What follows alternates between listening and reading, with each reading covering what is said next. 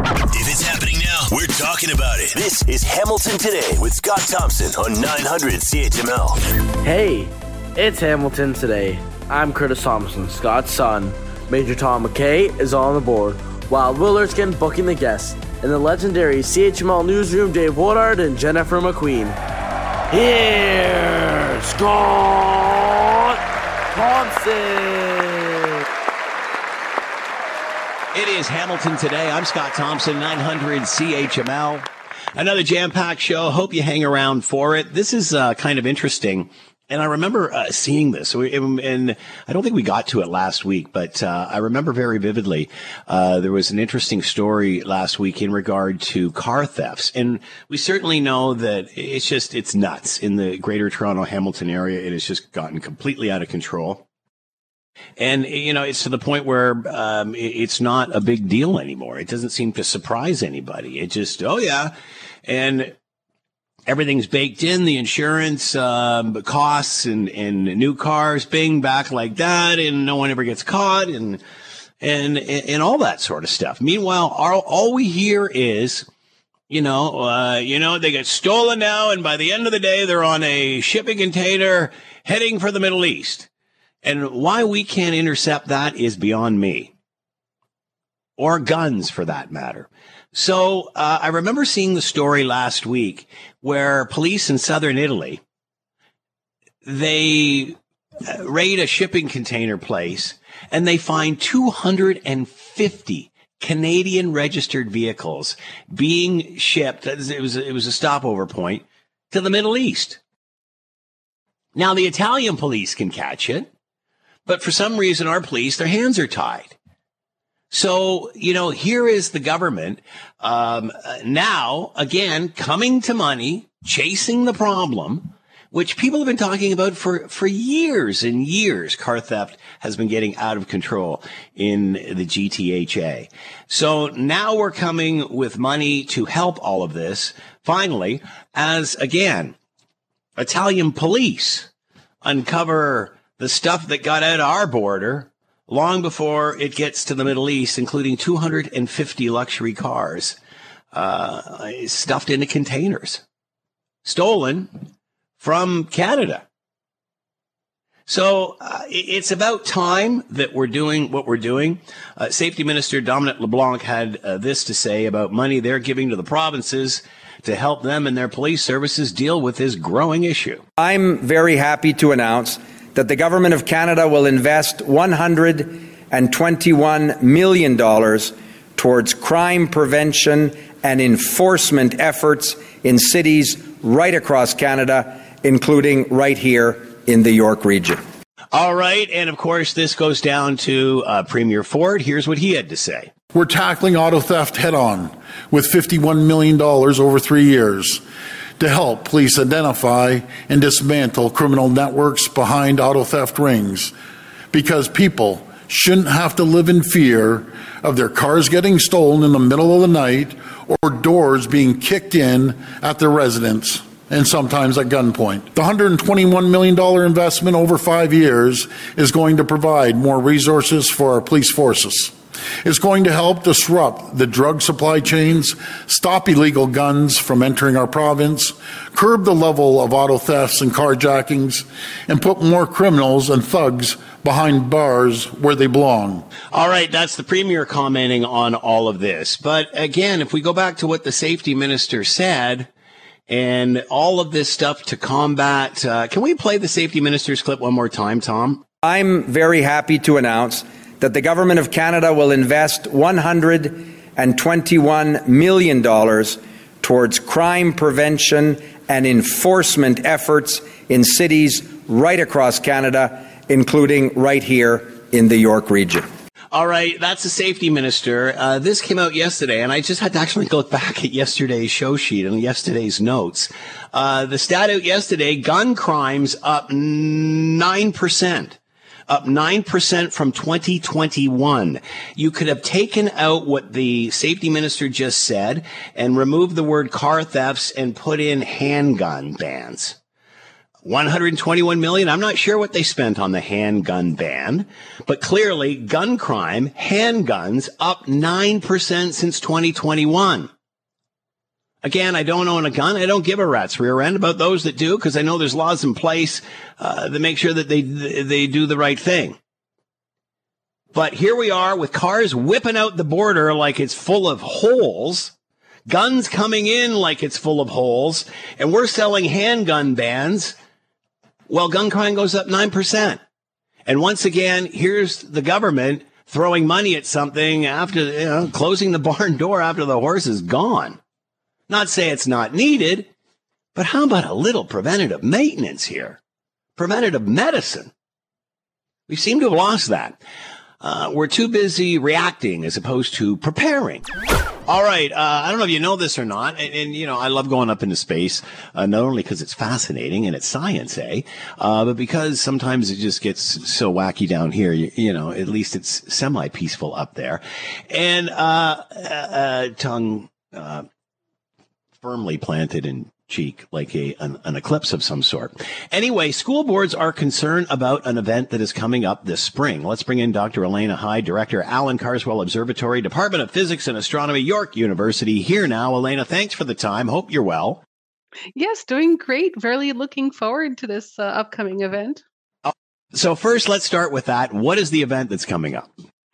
Well, you mentioned eclipses. So there are two basic kinds of eclipses, lunar and solar. And coming into Ontario is a total solar eclipse, but only for a very small region. So this is going to be very, very exciting. Your chance of actually getting this close to a total solar eclipse is very small, and it won't happen again for over 100 years. So I think Ontario is rightfully very excited. So what happens during a total solar eclipse? So this is the fun part. Well, this is when the moon moves in front of the sun and it casts its shadow down onto Earth. And what you see standing on Earth is the sky turns dark. It actually blocks the light from the sun, and you get that cool white sort of outline around the moon, which is the sun's corona. And this really neat effect, this is a total solar eclipse, mind you, only occurs for that small region of Earth that gets to experience totality. And so it's a very striking event. Animals have been known to react very, very strongly. Birds start flying, and it's apparently very spectacular. I have never seen one, so I'm super excited. So how long does this last? The total eclipse event, and this includes partial eclipse, right, which I must emphasize, a larger portion of Ontario will be able to experience the partial eclipse if and only if they have eye safety. That part will be about sort of 2 hours, but the total eclipse for the area, that small area, only minutes, so only a few minutes. That gives you just some sort of idea of how fast everything is moving. Very fast, yes. Yeah. All right. So what is the concern with school boards, kids? And you talked about looking up, made reference to that. What is the concern? Your thoughts on this? Yeah, do not, under any circumstances, look directly at the sun. This is our big concern as astronomers, as scientists. You can absolutely damage your eyes. People have gone blind from looking at the sun. Do not look at the sun with just eyeballs. It is not recommended at all. Don't do it. Very dangerous. And I think this is what the schools are trying to avoid. From my understanding, is they don't want kids going out and damaging their eyes. And this is don't look at the sun at any time, as well as during anytime. an eclipse. Yeah, anytime at all. Just don't do it. Yeah, exactly. So do you think, and I don't know, I'm asking you something that isn't scientific here, so I'm not sure, but do you think, how do you think we should react to this? I mean, it only happens, once every other lifetime, if you want to look at it that way, or what have you. Should we experience this and just be educated, or, should we change our behavior? Well, I think it's a great opportunity to have fun and to consider our perspective in the solar system, if you like. But mostly it's a wonderful chance to get to experience event. And as I said, don't look directly at the sun. However, there are lots of methods of creating images of the sun that don't involve you looking at it. Right. And the most popular, I have to say, is just kitchen pasta strainer. Cast a shadow on the ground, and the sun's image will project itself, and you'll actually get to see a little disk of the sun projected on the ground. And if it's an eclipse, a partial eclipse, you'll get to see part of that solar disk being obscured. This is what anyone can do, and you're looking at the ground, right? So you're not looking at the sun. And you get to actually experience the partial eclipse, view it safely, and enjoy in the event. When does this happen in Ontario? So for us here in Ontario, we are looking at April 8th, and the partial eclipse begins around 2 p.m. The maximum is around 3, and the end is around 4. And this will change slightly depending on your exact position. So this, as you said, a once-in-a-lifetime thing. What can we learn? What do you expect to experience, even as an astronomer? Well, as an astronomer, honestly, in this case, I would just like to be there. I think a lot of people will be trying to travel into an area that has totality. If you are trying such a thing, please be careful of traffic, because I'm sure there will be massive traffic. Everybody's looking up. Everyone is trying to go there, but there are eclipse maps that will show you where in Ontario you can go. So, for example, Niagara Falls is going to be very, very popular. Man. And everywhere south of around probably Hamilton is going to be quite good. And then it's actually the eclipse path along the Earth is this tiny, tiny little sort of line that gets drawn because as you mentioned, everything's in motion. The Earth's spinning, the moon's going around. And so the shadow casting only occurs for a short amount of time, and it sort of traces out this little path going from Mexico up through the US into Ontario. And then it goes sort of through Ontario and then up the lake a little bit. And so you can get a few little spots like Kingston, and then little tiny pieces around the lake. And then it actually ends off going through New Brunswick, actually, and Newfoundland and Labrador. I'm already feeling quite small, Elena. Hopefully this puts life in perspective for a lot of people. It happens April 8th around between 2 and 4, wherever you are in the province and such. And as Elena has reminded us all, don't look up. There's lots of other ways to go about doing this. Fascinating. Yes. Elena, we'll talk to you again before this all happens. Dr. Elena Hyde, Director, Alan Carswell Observatory, Department of Physics and Astronomy, York University. Thank you, Elena. Thanks. Don't look at the sun, folks. No, don't, please. I've been meaning to talk to Aurel Braun about this, but we always get sidetracked in other fascinating discussions and such. But we've seen a couple of times prisoner of war swaps back and forth, trade for trade between the Russian and Ukraine officials. What does this mean? How does this fit into this, war that has been just a grinder and been dragging out forever? Aurel Braun with us, Professor of International Relations, Senior Member of the Munk School of Global Affairs, University of Toronto, here now. Aurel, thank you for the time. Hope you're well. Thank you. So what can you tell us about these prisoner of war swaps? Why is this happening? And is this a positive sign? It is a positive sign in a number of ways. It first of all means that Russia is treating these prisoners as prisoners of war rather than hostages, so not engaging in the kind of psychological torture that Hamas is engaging in with the hostages that they have kidnapped. It also tells us that the Ukrainians have been very successful in capturing large numbers of important Russian officers and soldiers, and the Kremlin wants them back, and this is why they are doing these trades. They are doing it not because it's their preference, but because it's in their interest. So it's a bargaining tool for each side? It is, and it is noteworthy that among the 207 prisoners that Ukraine got back, there were people who had been captured at the Mariupol Iron and Steel Works in Azovstal, And at one point, Russia was trying to claim that these were just neo-Nazis, but they wound up having to treat them as prisoners of war because they just lost too many captured by the Ukrainians as the Russian offensive has failed. So it's an indication of some degree of realism on the part of the Kremlin and also on the effectiveness of Ukraine's ability to continue this fight, even though we know that the counteroffensive that was expected in many quarters, especially in the West, would bring back to Ukraine huge territories, has not materialized, at least not yet.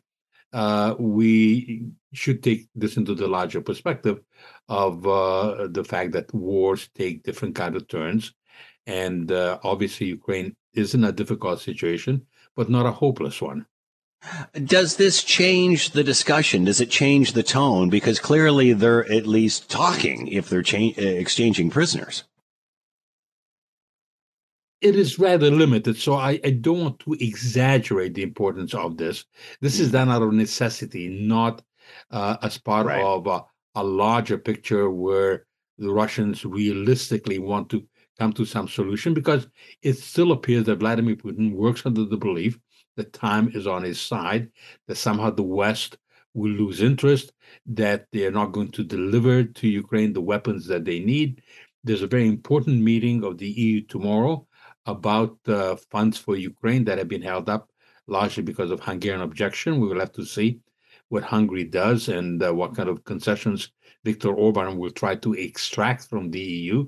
After all, he can look to Turkey, which had been extraordinarily successful in blackmailing NATO into all sorts of concessions for agreeing to finally allow Sweden in. And we still have to have Hungary sign on to it, but Turkey was the big player, and they were absolutely ruthless, the Erdogan regime, in squeezing NATO. This, and I'm oversimplifying this, of course, Arl, but this reminds me of playing a game and you get to a point where you just go, okay, let's hit reset and start over. Is that what this is? Is this a reset? I wouldn't go that far. I mean, there are positive elements to it, but these are relatively small numbers. There are thousands of prisoners on each side. It is sort of a straw in the wind that maybe will sort of be something they can build on. But I think the conflict continues unabated, and so are Russian ambitions. And unless the West comes together and we deliver to Ukraine what they need, and they can take the offensive in an effective way in the future, it's very difficult to see Vladimir Putin coming to any kind of settlement, not as long as he's persuaded that eventually time will work to his advantage, and he is not particularly concerned about not only the civilian losses in Ukraine, but the losses of Russian soldiers. I mean, whatever small advances that the Russians have made in Luhansk and elsewhere have come at an absolutely horrific cost to Russian soldiers. When you look at this and where we are at this stage, many thought it would never go on this long. Is there still, or what is the support like for each leader? Let's start with Zelensky. Zelensky, does he still have the support of Ukrainians? The last opinion polls indicate that he still has very strong support, but not as strong as before. And there are some issues. There have been rumors floating around that Zelensky is going to fire the commander-in-chief of the Ukrainian forces because there's dissatisfaction with the counteroffensive that had been attempted for months. The Ukrainian papers are saying that there's very strong support within the military for the commander of the military forces, and that the soldiers want the politicians to stay out. So there are tensions. We know that the mayor of Kyiv, who has been a political rival, has attacked Zelensky, but this is a democracy, and democracies tend to be rather messy. Now, in the case of Vladimir Putin, you can't really measure the support because people are very scared. They're not going to be honest with pollsters. He's facing an election in March, and the results already have been predetermined because this is a sure thing. But there have been certain protests. Some wives and mothers have, at tremendous risk to themselves, protested against the military. There's widespread draft evasion. So I suspect there is an erosion of support, but not enough that it has persuaded Vladimir Putin to change course. He's still confident at one level. And at another level, there's also some kind of desperation because he has no choice. He can't just admit defeat, and he's not going to leave office and retire. I've only got a few seconds left. How has your opinion of this conflict changed from the beginning to where we are now? Has it? At the beginning, I must say I was very concerned that Ukraine could not hold out, because even though it was quite remarkable that they survived the first few days, there was such overwhelming force that Russia was applying, and sometimes quantity prevails over quality. But the West began to provide Ukraine with some help, and the extraordinary determination of the Ukrainians has been nothing short of remarkable. And when we look at this conflict now, about to enter 2 years, I think it tells us that Russia's strategic miscalculation has been absolutely profound, and that if the West stays the course, Russia will lose. Arl Brown with us, Professor International Relations, Senior Member of the Munk School of Global Affairs at the University of Toronto. Arl, always fascinating. Thanks so much for the time. Be well. Thank you for having me on. If I had $1 million, man, I'd buy me a Bronco, a couple of Skidoos, get me a great big fast boat, get me a great big honking motorhome so I could drive to the racetrack, and way life would be good. And then I'd be calling this guy for help. Mitch Fox is with us, senior financial consultant from the Fox Group, IG Private Wealth Management. Reason being, affordability crisis is increasingly impacting the ability for Canadians to retire. It's affordability. It's whether you're at one end or the other, whether you're trying to buy a house or even reach retirement. The challenges are there. And of course, planning your financial future every Saturday morning, you can catch with Don, Mitch, and myself. Mitch, thanks for the time. Hope you're well. Hi, Scott. How are you doing today? So far, so good. So, Mitch, is this about the rising costs and the affordability and everything we're just seeing in a post-pandemic world, or is it about, just not saving enough? Yeah, so it's kind of a combination of both and a couple other factors as well. So they did a survey about the readiness of people over 50 about how ready they are for retirement. And I feel like that's far too young to actually decide if you are ready for retirement, because frankly, you don't necessarily know what your retirement's going to look like at 50. And I know Freedom 55 is the standard, and people want to really do that Freedom 55. But do you know when Freedom 55 started, Scott? I remember it like back in the 80s. Like seriously, as soon as you were talking, that's what the first thing that came to my head was, the Freedom 55. And it must have been like 30 years ago, clearly before we were all living into our 90s. But yeah, it just seems odd. Does that still stick in people's heads that, man, we can cash it all in at 55 and just live the life of Riley?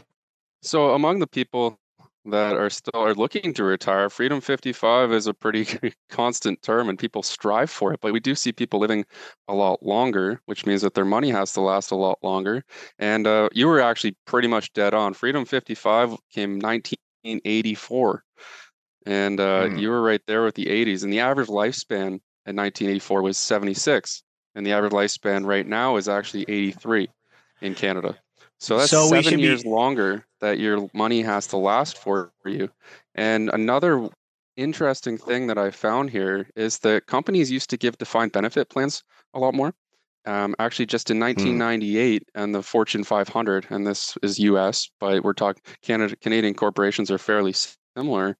59% of Fortune 500 companies were giving DB plans, defined benefit plans, to their employees. And right now, just about 14%. And that means that Canadians are having to actually save and put money away on their own with financial planners, hopefully. But on the other side, they have to do a defined contribution plan, and they have to manage it properly and make sure that they're investing it how it should be. And getting the proper advice to do this is very crucial to actually being ready for retirement. You know, you bring up a valid point, Mitch, about the Freedom 55 thing and what life was like back in 1984 and such. So even with just the way things have changed, you could pretty much say Freedom 62 now, because people are living 7 years younger. And that would be a retirement a little bit earlier, I guess, than, the age of 65. That's certainly a bit more realistic than 55, I guess. Is even that an attainable goal, to try to get out before you're 65? Yeah, I think people retiring before 60 is not common anymore. It used to be very common when the Freedom 55 was kind of the slogan there. But now I find people are retiring, most of them are over 60. And it creates a kind of a different situation because people can start taking CPP at 60. So you actually see some people at age 60, they start to dial back their work a little bit, not necessarily retire, but they might dial back their work a little bit and just work part-time. But I also find that people are working a lot longer into 65 so that they don't get the reduced CPP, because if you do take CPP early at 60 versus 65, the break even is 74. And so if you live past 74, every year you live past is going to be detrimental, because you would have been more beneficial to wait to 65 to take your CPP. It's actually a huge difference if you take it for 60 versus 65. If you live to 95, the difference of taking it at 60 to 65 can be as much as $76,000 from your CPP. And I know people, when they turn 60, they see, oh, well, I saved all this money, really take it right now.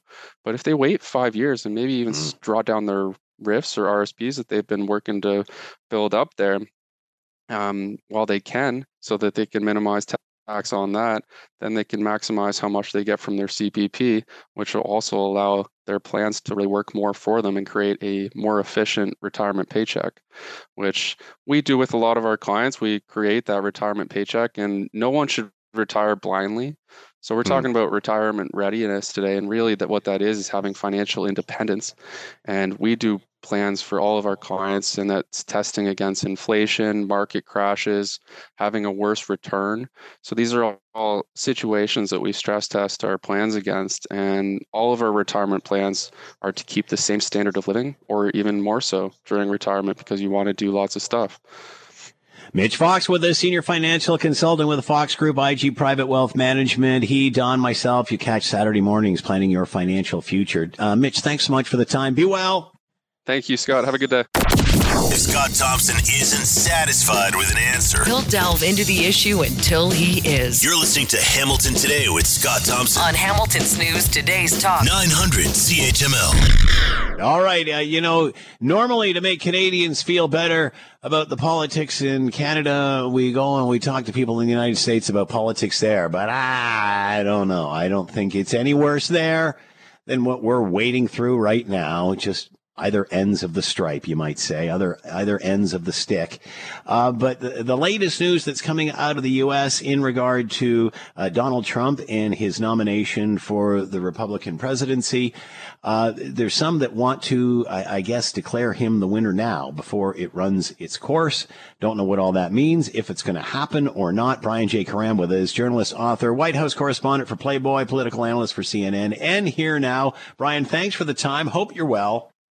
Doing well. How about yourself? So far, so good, but, shaking our heads up here, too, as well. So, it's going everywhere, going on everywhere. We're doing it down here, but it's to get the lice out of our hair, or at least the political lice.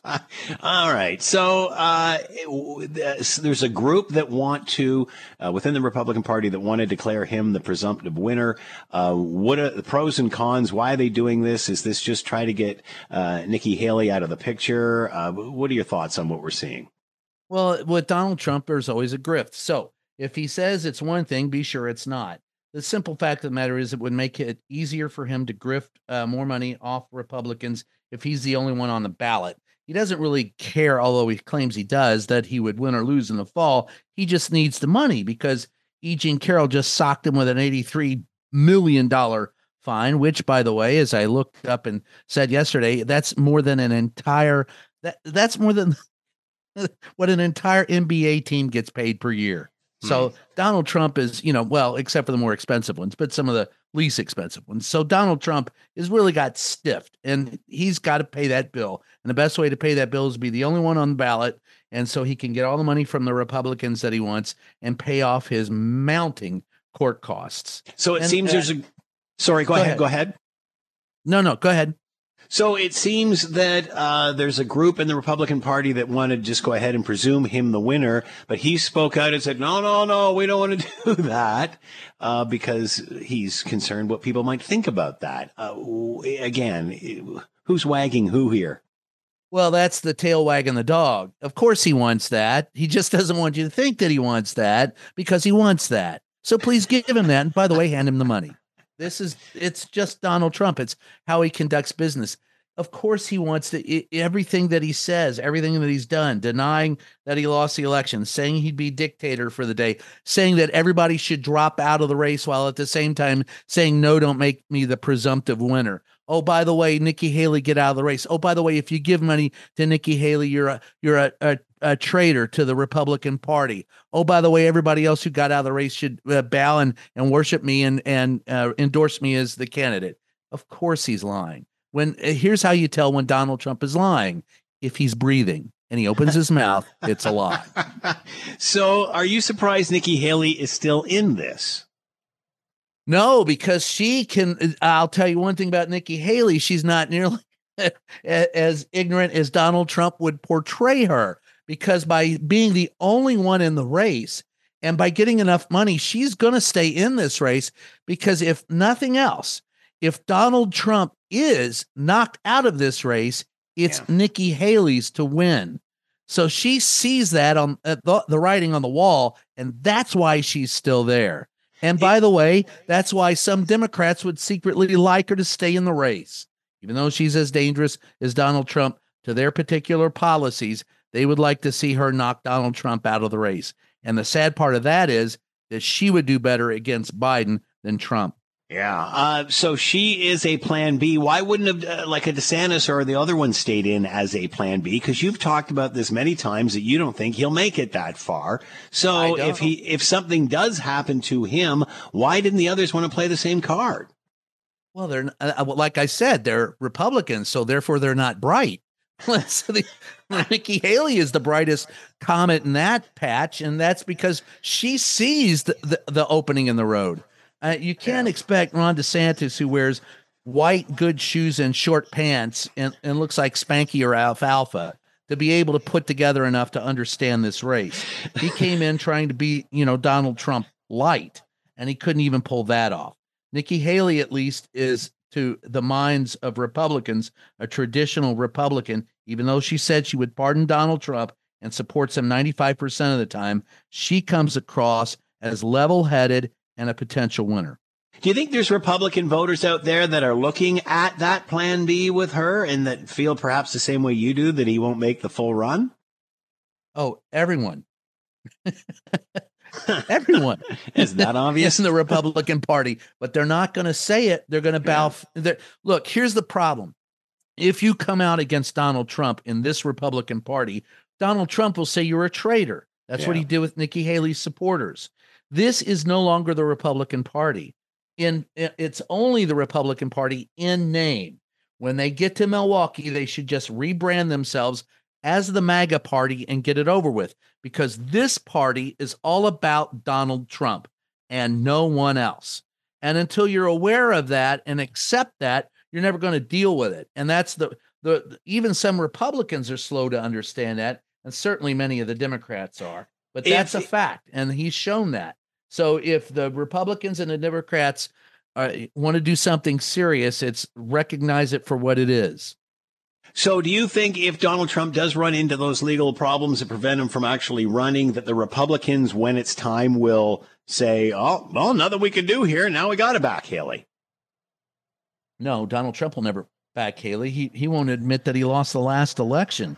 Donald Trump won't admit. So how that does there the was an Republican Party? insurrection. So how does the Donald Trump Republican is not Party? gonna- How does the Pardon? Republican Party go on? How does the Republican Party go on if Trump is taken down and Haley's left? Well, the Republican Party will have to become the Republican Party and not the MAGA Party.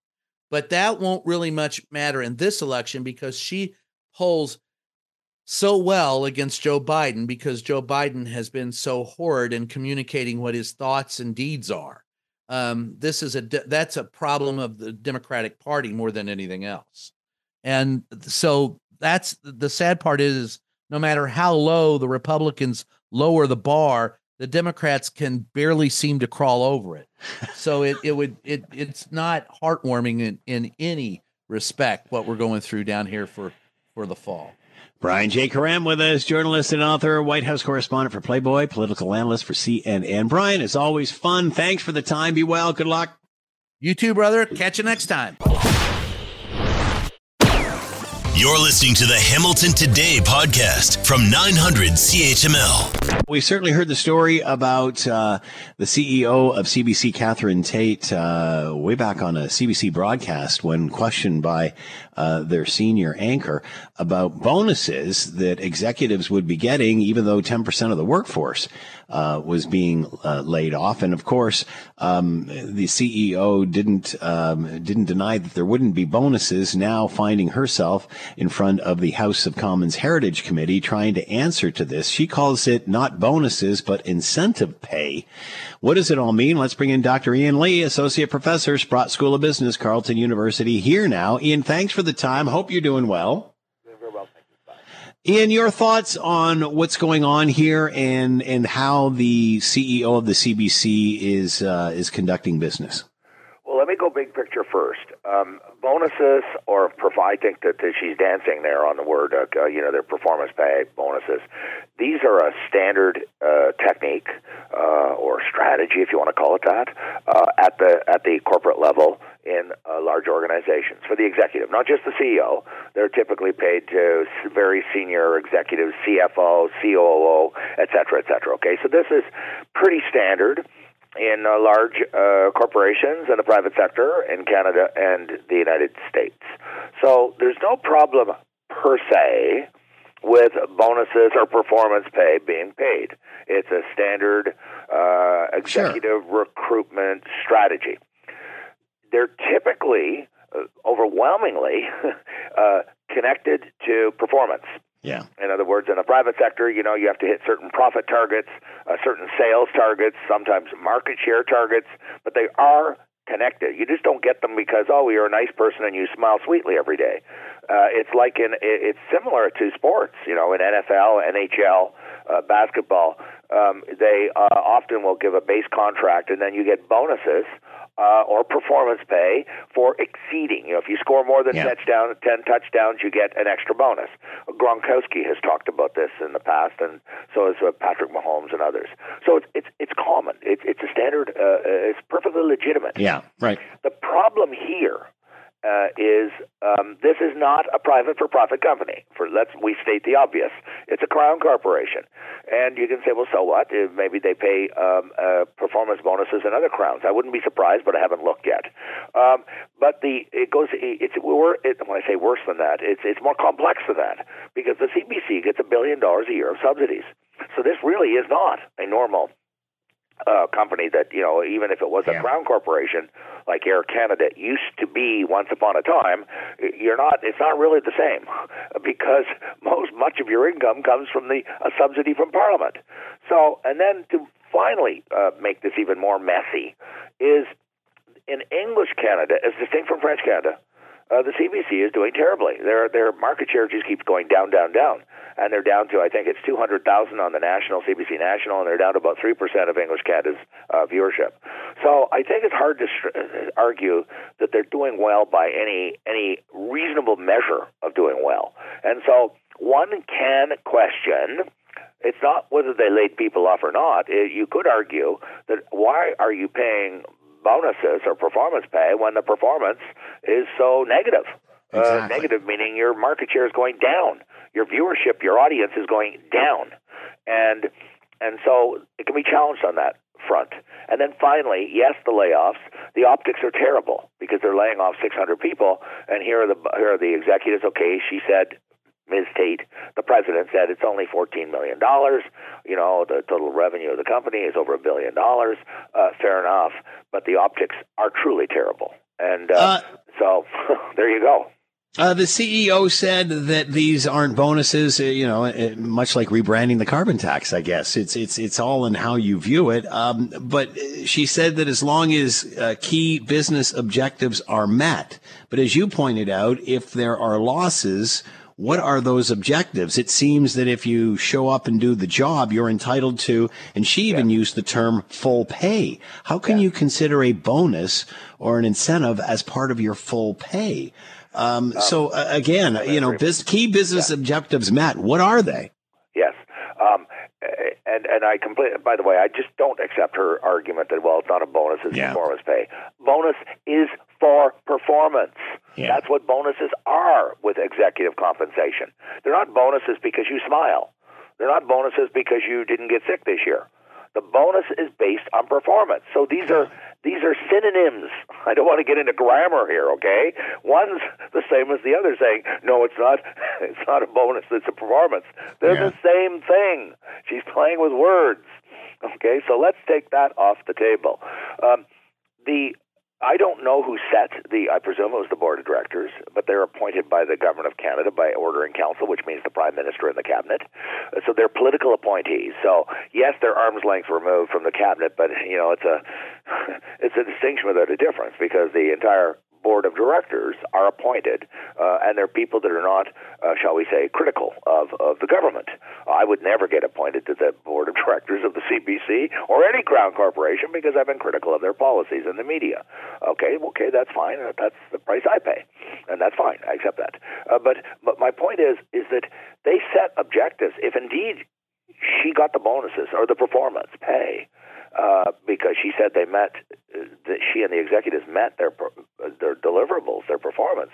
Well, that raises profound questions about the role of the Board of Governors, which is to play the role of governance. And I have served on a Board of Directors, Board of Governors at Carleton University for 3 years.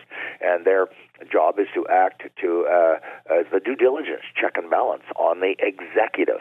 Well, if you are setting the performance targets so low that you can get performance pay for going downhill, in other words, losing customers, losing market share, well, then that raises very profound questions about the quality and the performance of the board of directors.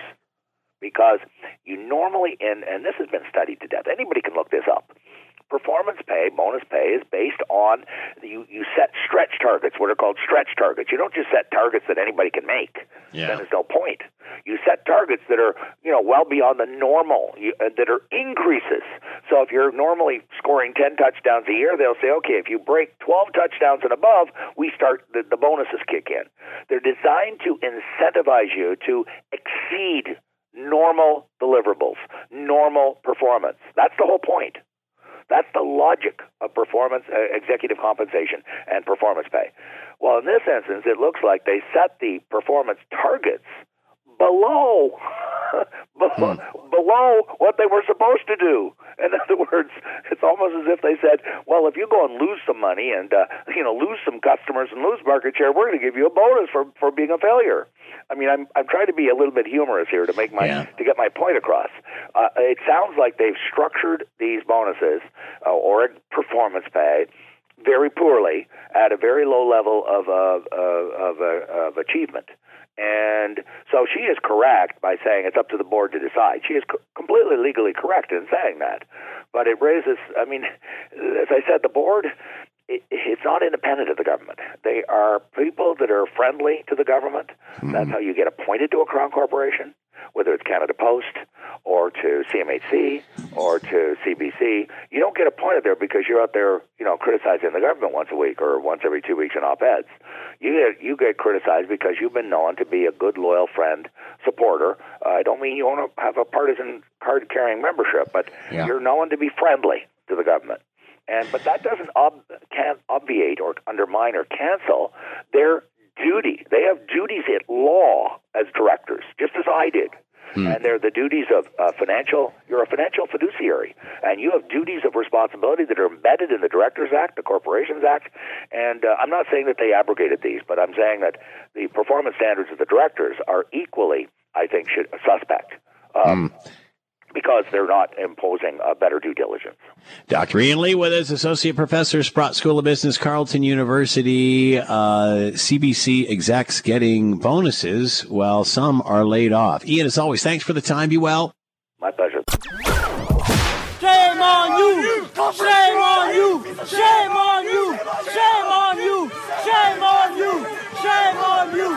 Shame on you! Shame on you!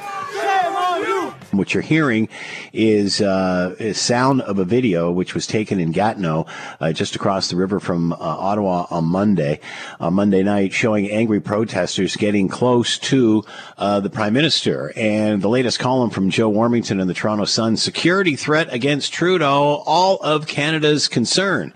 And it's interesting because we haven't really seen much on this, nor do we when these things sort of come up, and I'm not sure why. But again, the Prime Minister says this is not Canada, it's not who we are, and it is. And this is proof of it when the Prime Minister has to get whisked away from protesters who are chanting afoul of him. Joe Warmington with us, columnist with the Toronto Sun. He's here now. Joe, thanks for the time. Hope you're doing well. Yeah, I mean, I'm doing fine. It's obviously the country is different than it used to be. Where you had that video or that audio. The audio doesn't really, I mean, one thing to say shame on you to the Prime Minister, but they were actually getting right in his space, and the equivalent of the Secret Service's protective detail. They had to move him not to his own car, but to a lead car to get him out of there. And I think that's why I wrote the column. I just think that's, too much. And we don't want to see the Prime Minister in a situation like that. And it illustrates just the kinds of, things that are happening out there now. Are you surprised we don't hear more about this? Because we know what happens, yet, you cover it, I cover it, but it seems for some reason we're not talking about people being angry with the Prime Minister. And I guess because that doesn't bode well on the Prime Minister, but you're bringing up a very valid point here, who, like myself, have challenged the Prime Minister, but this is security stuff around the leader of our country, no matter what his political stripe is. Well, there's no question about it. It's appalling and disappointing to hear anybody say anything different than that. I did hear a lot of that. I read some of those comments, and he's the Prime Minister, and we may not agree on some things. We agree on many things. He's a father and a fellow Canadian, so you don't want to see any leader, whether it's the Premier or the Mayor, what have you. It's okay to protest them, but they were running right after him, and you could see that they had the security to get him into a different car. And I haven't seen that before in Canada. I've seen a few things around him that I don't like. I never understand why, sometimes during the campaigns, I think you could probably have a perimeter, laid out there so that nobody crosses the line. This one here was weird because he wasn't supposed to be at this location in Gatineau. It was he's supposed to go to an Islamic center. They canceled it on him, and then they moved it over. The leaders met him at this apartment building with a party room or something along those lines. So the protesters, you could see it on their own social media. They moved their location where to meet, and they literally saw him, and they were running down the street. So it was just a really strange set of circumstances. But these are the pro-Palestinian, which that kind of thing. But it doesn't really matter who the protesters are or what they're angry with them about. You saw the way they treated David Menzies with Chrystia Freeland, and there was a year or so before that where the Mounties really took Menzoid down and just about killed him. He was off work 6 weeks just for standing on the sidewalk. So some people, they're prepared to really hurt, I guess, Rebel News or whatever. But in the case of the pro-Palestinian protesters, I guess they didn't want to arrest anybody, but I think a couple of them sure could have been, Scott. It seems at one point in this video that the Prime Minister goes to move towards them, and then the security said, no, go there, and they turn him around the other way. Do you think he's in denial that people are upset with him? or to the level? I think it's a combination of that.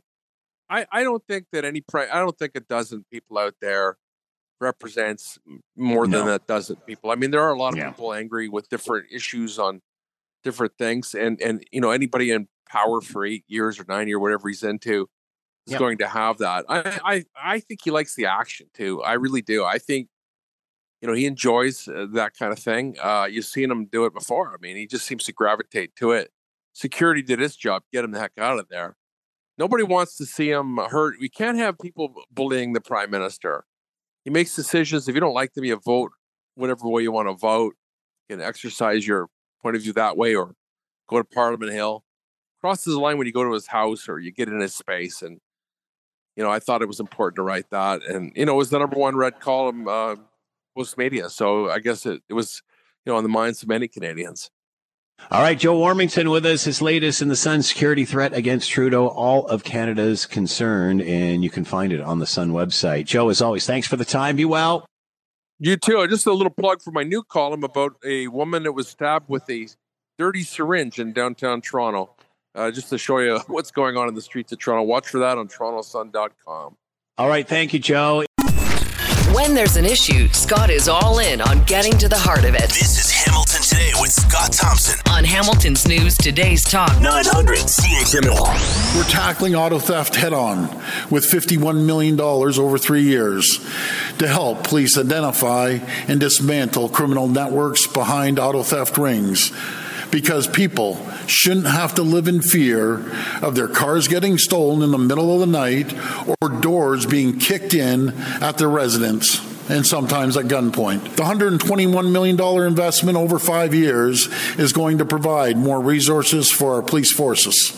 It's going to help disrupt the drug supply chains, stop illegal guns from entering our province, curb the level of auto thefts and carjackings, and put more criminals and thugs behind bars where they belong. That is Premier Doug Ford speaking earlier today. The feds in the province have announced Ontario funding to curb auto theft, which has just gone through the roof, and gun violence and gang crime, to which one listener has emailed, if they weren't so far down in the polls, the Liberals would probably not even be talking about this. But it wasn't just last week, but we were saying on the show how police in southern Italy stumbled upon a pile of containers, 250 luxury vehicles that were stolen from Canada inside those containers in Italy on their way to the Middle East. Obviously, something has got to be done.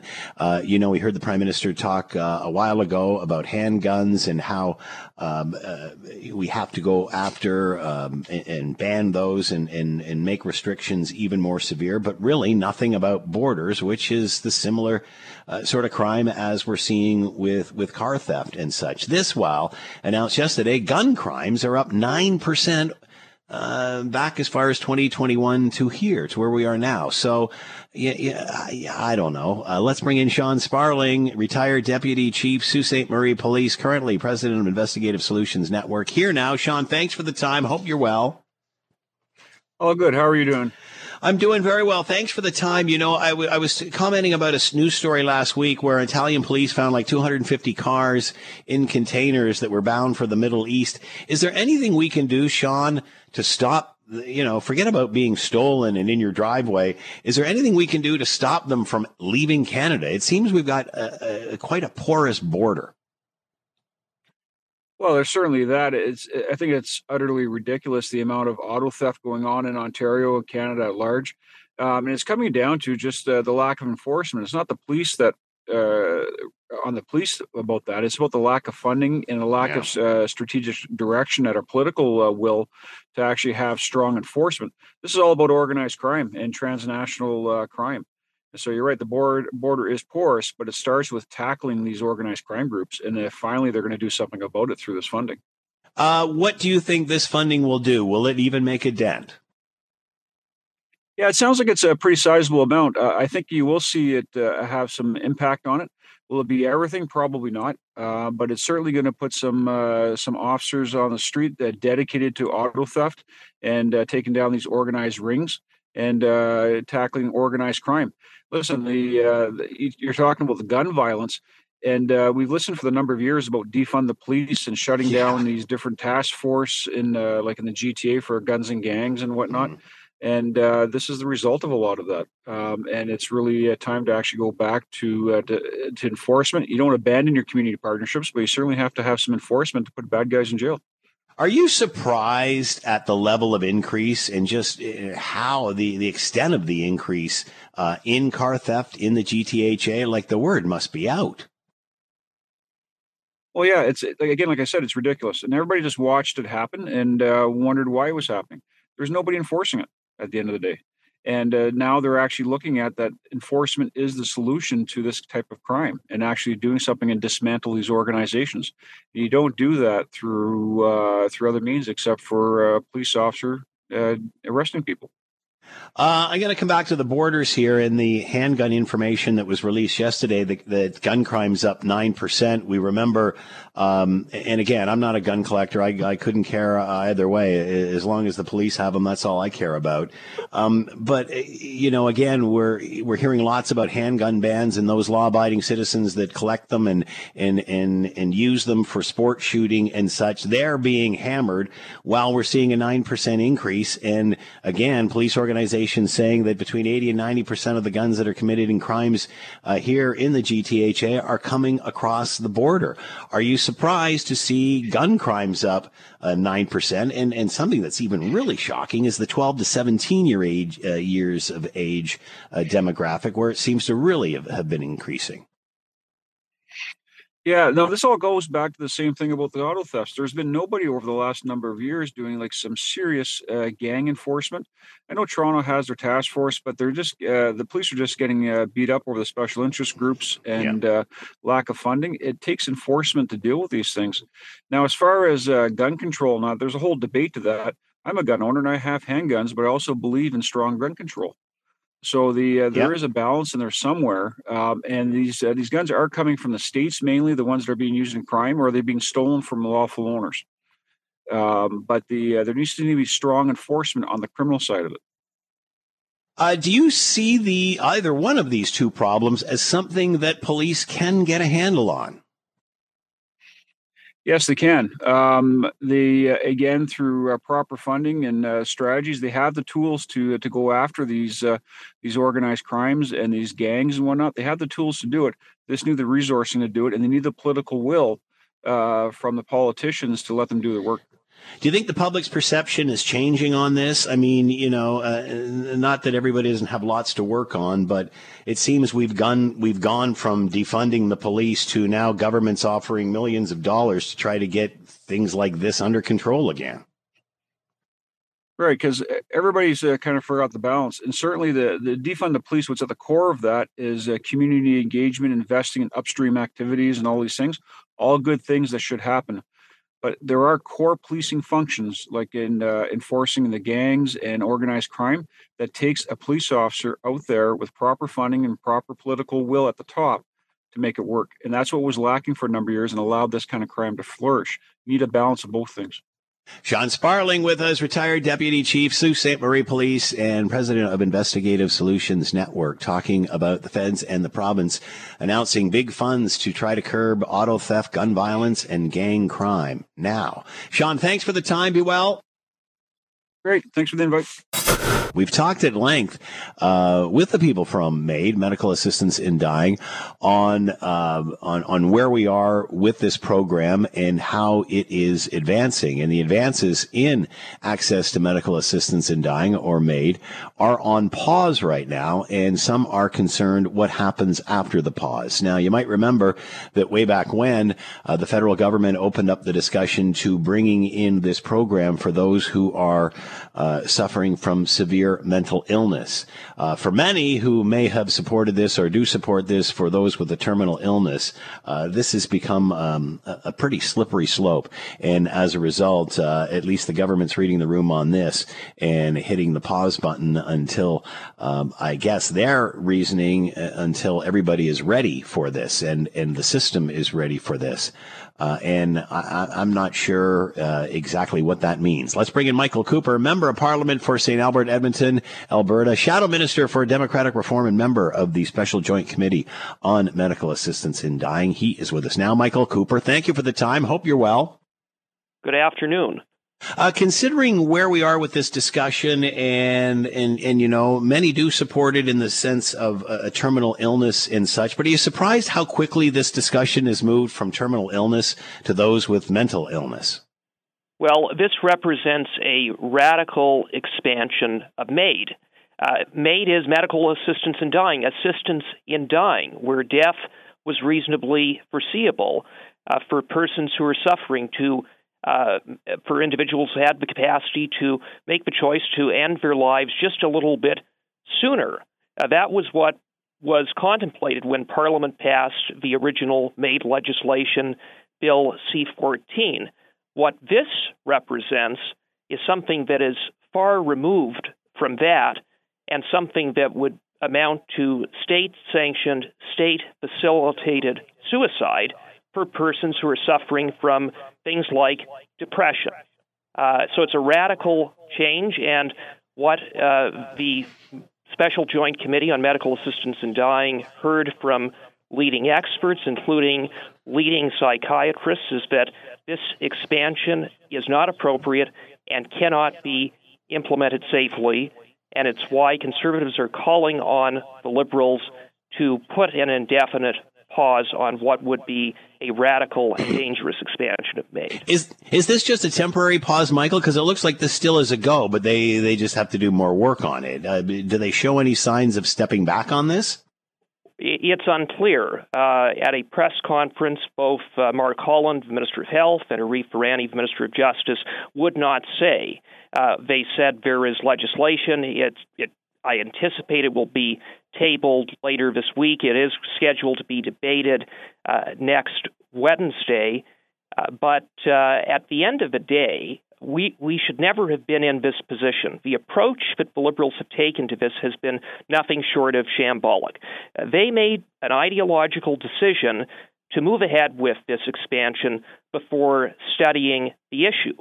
And it resulted in all chairs of psychiatry at all 17 medical schools in December of 2022 to write a letter calling on the Liberals to put a pause on this expansion.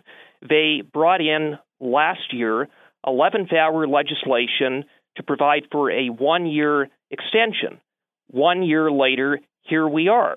And the very issues that were identified as being problematic continue to be problematic. And so anything less than putting a permanent or indefinite pause on this would fall short. Kicking the can down the road by a year or two is only going to result in us finding ourselves in the very position we're in today, in all likelihood.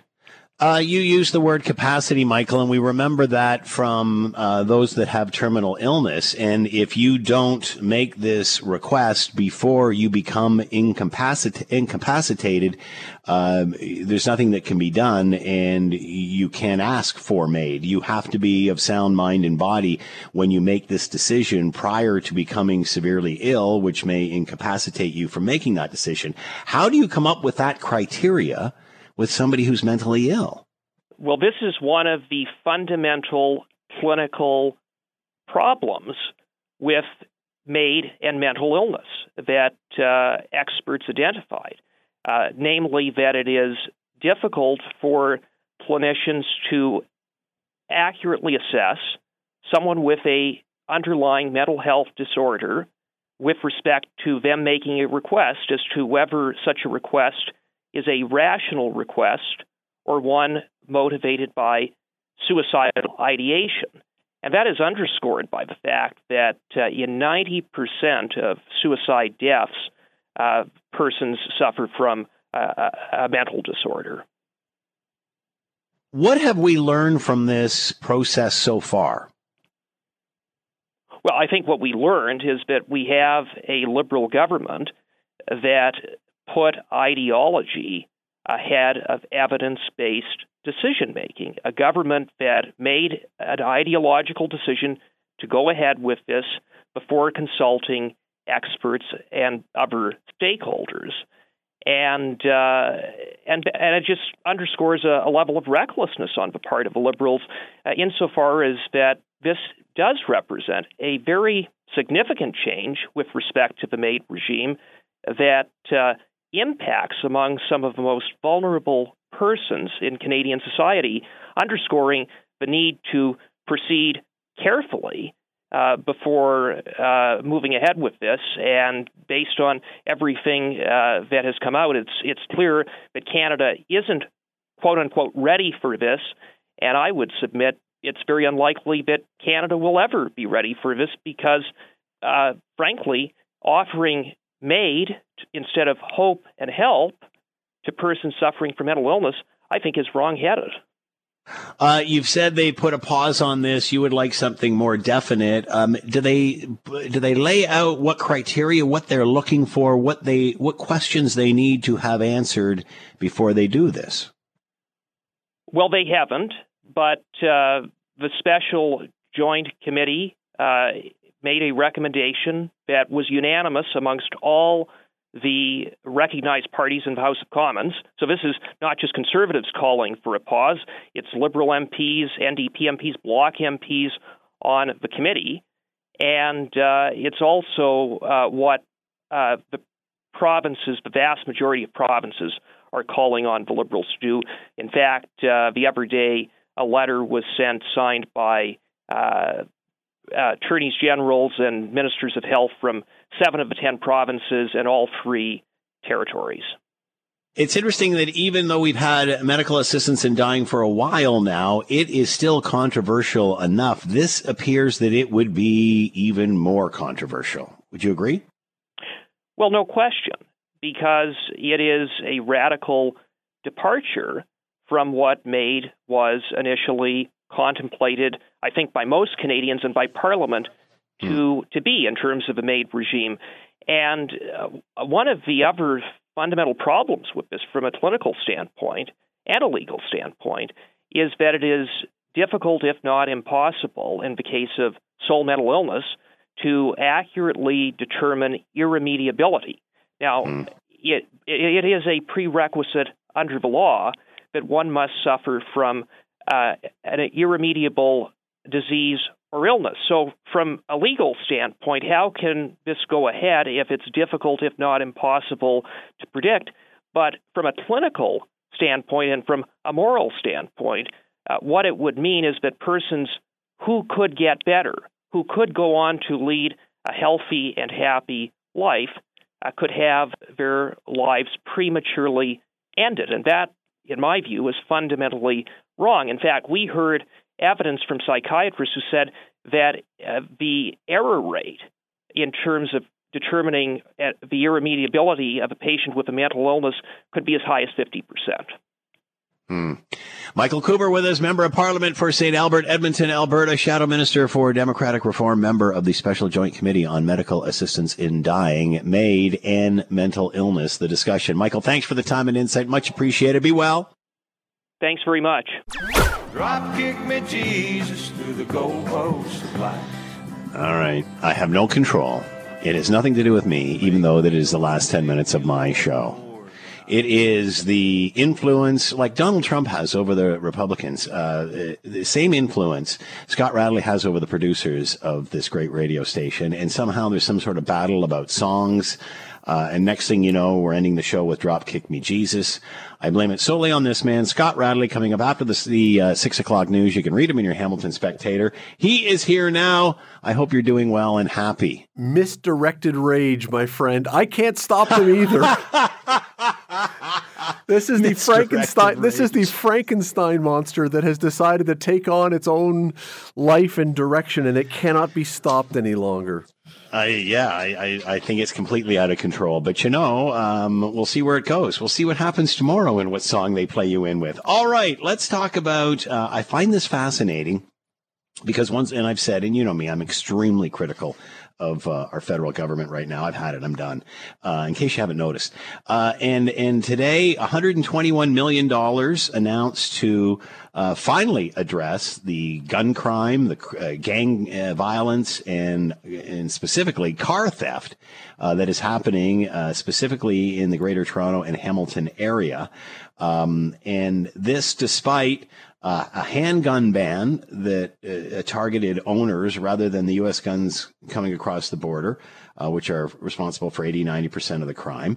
We're not paying attention.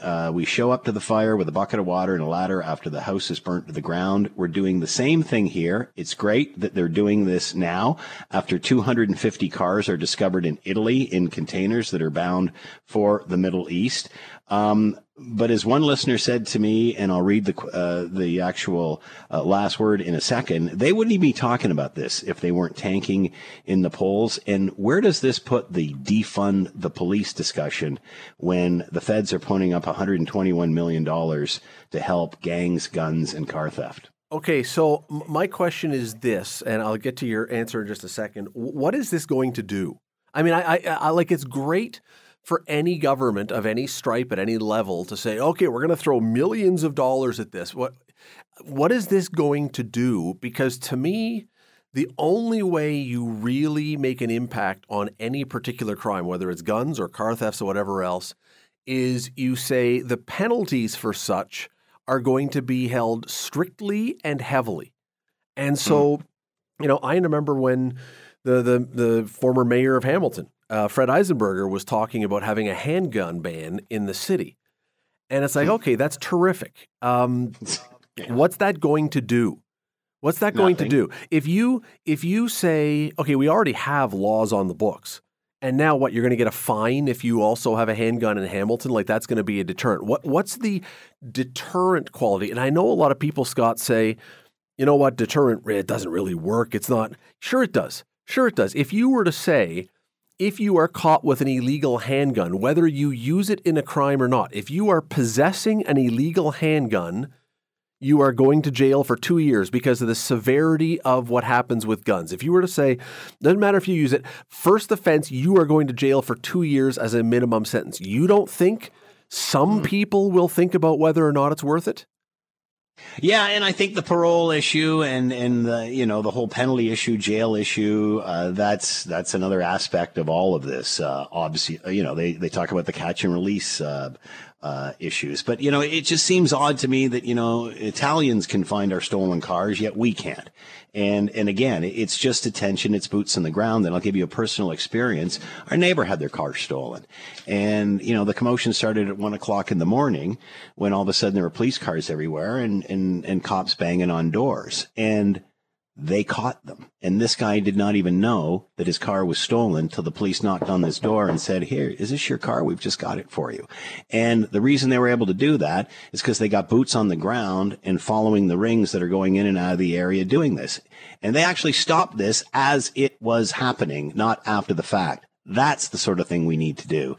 And I think and that's how what often is that going to happen though? Like, I don't want to be cynical about this whole thing. Again, but if you don't have bodies and there's too many things going on, like, you know, they got a car accident and a car theft going on, you're going to go with a car accident because there's probably an injury there. So again, it's boots on the ground. Okay, and it's intelligence. That is certainly a part of the solution. Yeah, I think penalty is another part, Scott. I really do agree with what you're saying. But you cannot treat it like, okay, we've arrested this person now, you and can't now catch and release. We're not going to do anything about it, or we're not going to take it agree. seriously. It's got to be both. It's got to be what you're talking about, and there are serious consequences. I really believe, and you know what? Again, I'm fine to have this debate with anybody because I know some people disagree vigorously.